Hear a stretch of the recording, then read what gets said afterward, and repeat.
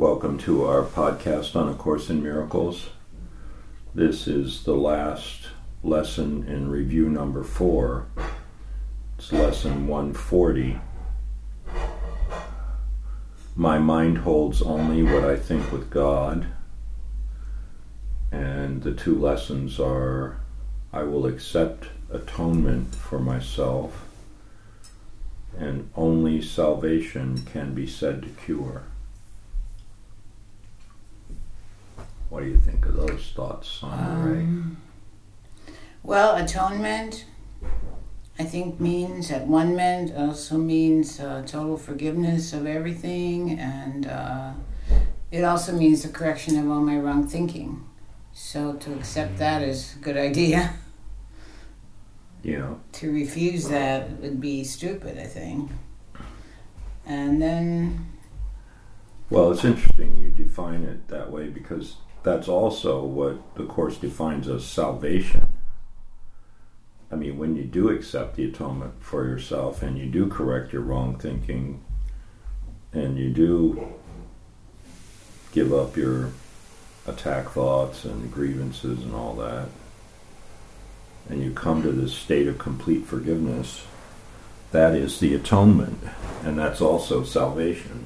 So it's the same. So it's pretty much the same, yeah. Well, and salvation could also be defined as the end of the ego's rule, I guess. Yeah. Your ego's no longer ruling you. Yeah. So that's what we're trying to do today in class, is give up guilt, fear, and anger, which would lead to salvation. Right. And that is the only thing that can cure you, is what it's saying. Yeah. So,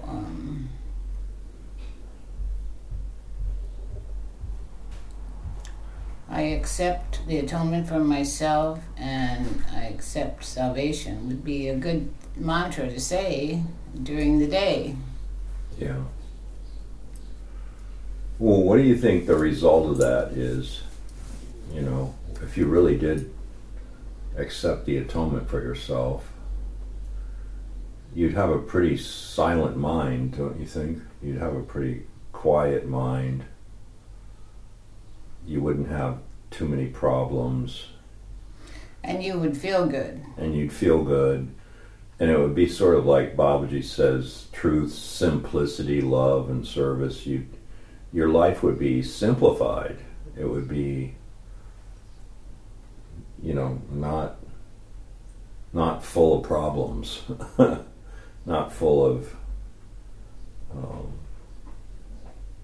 too much activity, you know. I mean, I'm not saying you'd be lazy, but you'd be with the essentials and not adding things that are going to complicate your life.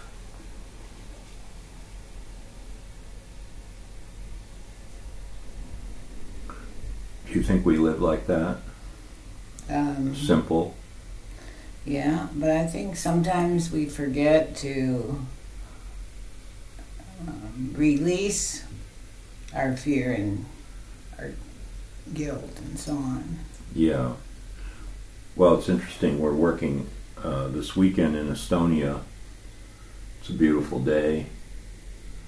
And the training we call the spiritual cleaning. And the main things that we're trying to get people free of are guilt, fear, and anger, right? So that's everybody's issue. Guilt, fear, and anger, they're so common to every person. And everybody's got some tinge of all three of those in some area. I think the hard part, too, is that sometimes your fear is suppressed and you're just not aware of it. Yeah, and your guilt is suppressed too. Yeah. So, accepting the atonement is kind of letting the Holy Spirit take it, instead of trying to figure out how to do it. Yeah, well, I think there's a practical application because, you know, everybody finds themselves in a situation sometimes where they're activated or they're uncertain. They could be feeling anger. So what do you do in those situations? How do you dissolve it? How do you disarm it, so to speak? How do you disarm those feelings in yourself where you're not feeling good, you're feeling activated, maybe you're angry about something? What do you do in those situations? How can you move through that in the best of ways?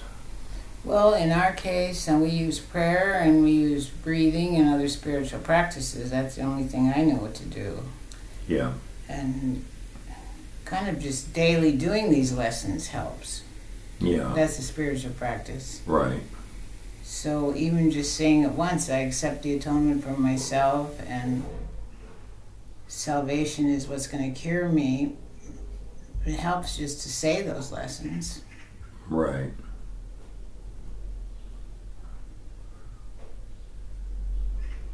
Yeah.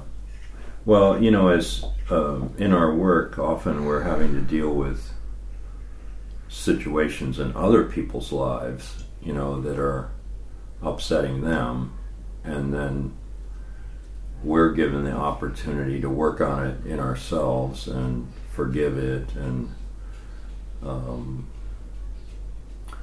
kind of be giving the person a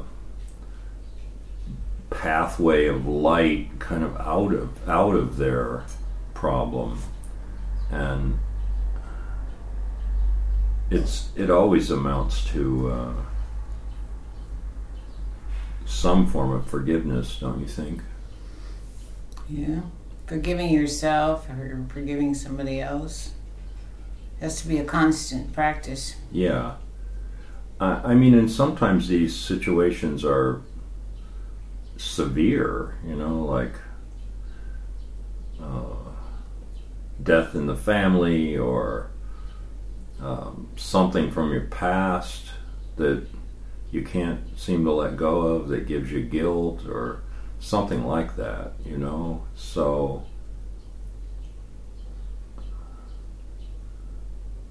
I think the only way out of that is to accept the atonement. Mm-hmm.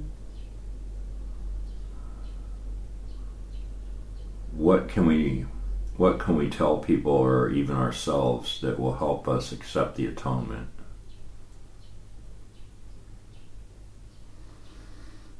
I think a reminder to do it, first of all. Yeah. Well, I think this lesson later on in the course where it says, the past is over, it can touch me not. Mm-hmm. So a lot of our emotions are attached to past events that were traumatic or not satisfying or whatever. And we relive those moments even though they're not here. So I think if we could see that the past is over and we can let that go, and we can't do anything about it anyway other than have a different perspective on it. That we can do in the present. We can change our mind about something that happened in the past. Like if we felt victimized by something, but then we see all of a sudden the lesson that we learned in going through that experience. And maybe that was a positive thing, the lesson that we learned. Then we can reframe that traumatic experience in a different light. And it doesn't have a charge, and therefore we don't bring it into the present anymore. We don't keep it alive even though it's in the past. So I think that's part of the atonement process, is knowing how to reframe the past, that it's not even a part of our past that was upsetting or traumatic. Reframe that so it's not affecting us. And that's what forgiveness does, the real thing. Okay. Well, anything else to say on these lessons, Sandra Ray? No, I think they're really important. Yeah, I guess we're a little somber today because one of our friends is going through a big crisis, and we're sending her our love, and yeah, we're praying today for her. So thank you for being with us, and we'll see you tomorrow. All right.